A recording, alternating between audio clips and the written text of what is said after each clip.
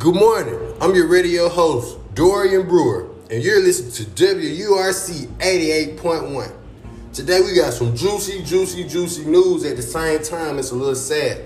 Former rapper Lil Boosie has reportedly been shot on his birthday during a recent trip to Dallas, Texas to pay respects to his artist who was shot and killed 2 days ago. Lil Boosie, the CEO of Badass ENT, had did an interview a day before his artist died. It was a similar subject, but this is what Boosie had to say. How well did you know Vaughn?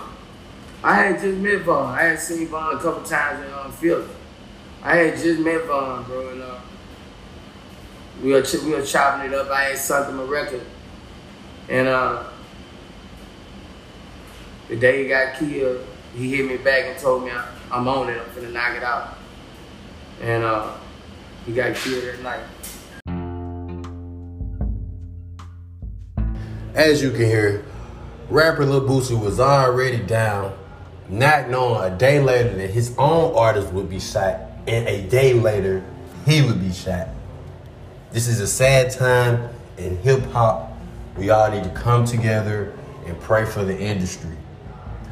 That's all we have today. We'll be back with more news tomorrow at the same time, 8 o'clock a.m. to 12 o'clock p.m. This is your radio host, Dorian Brewer. I'm out with WURC 88.1. Peace.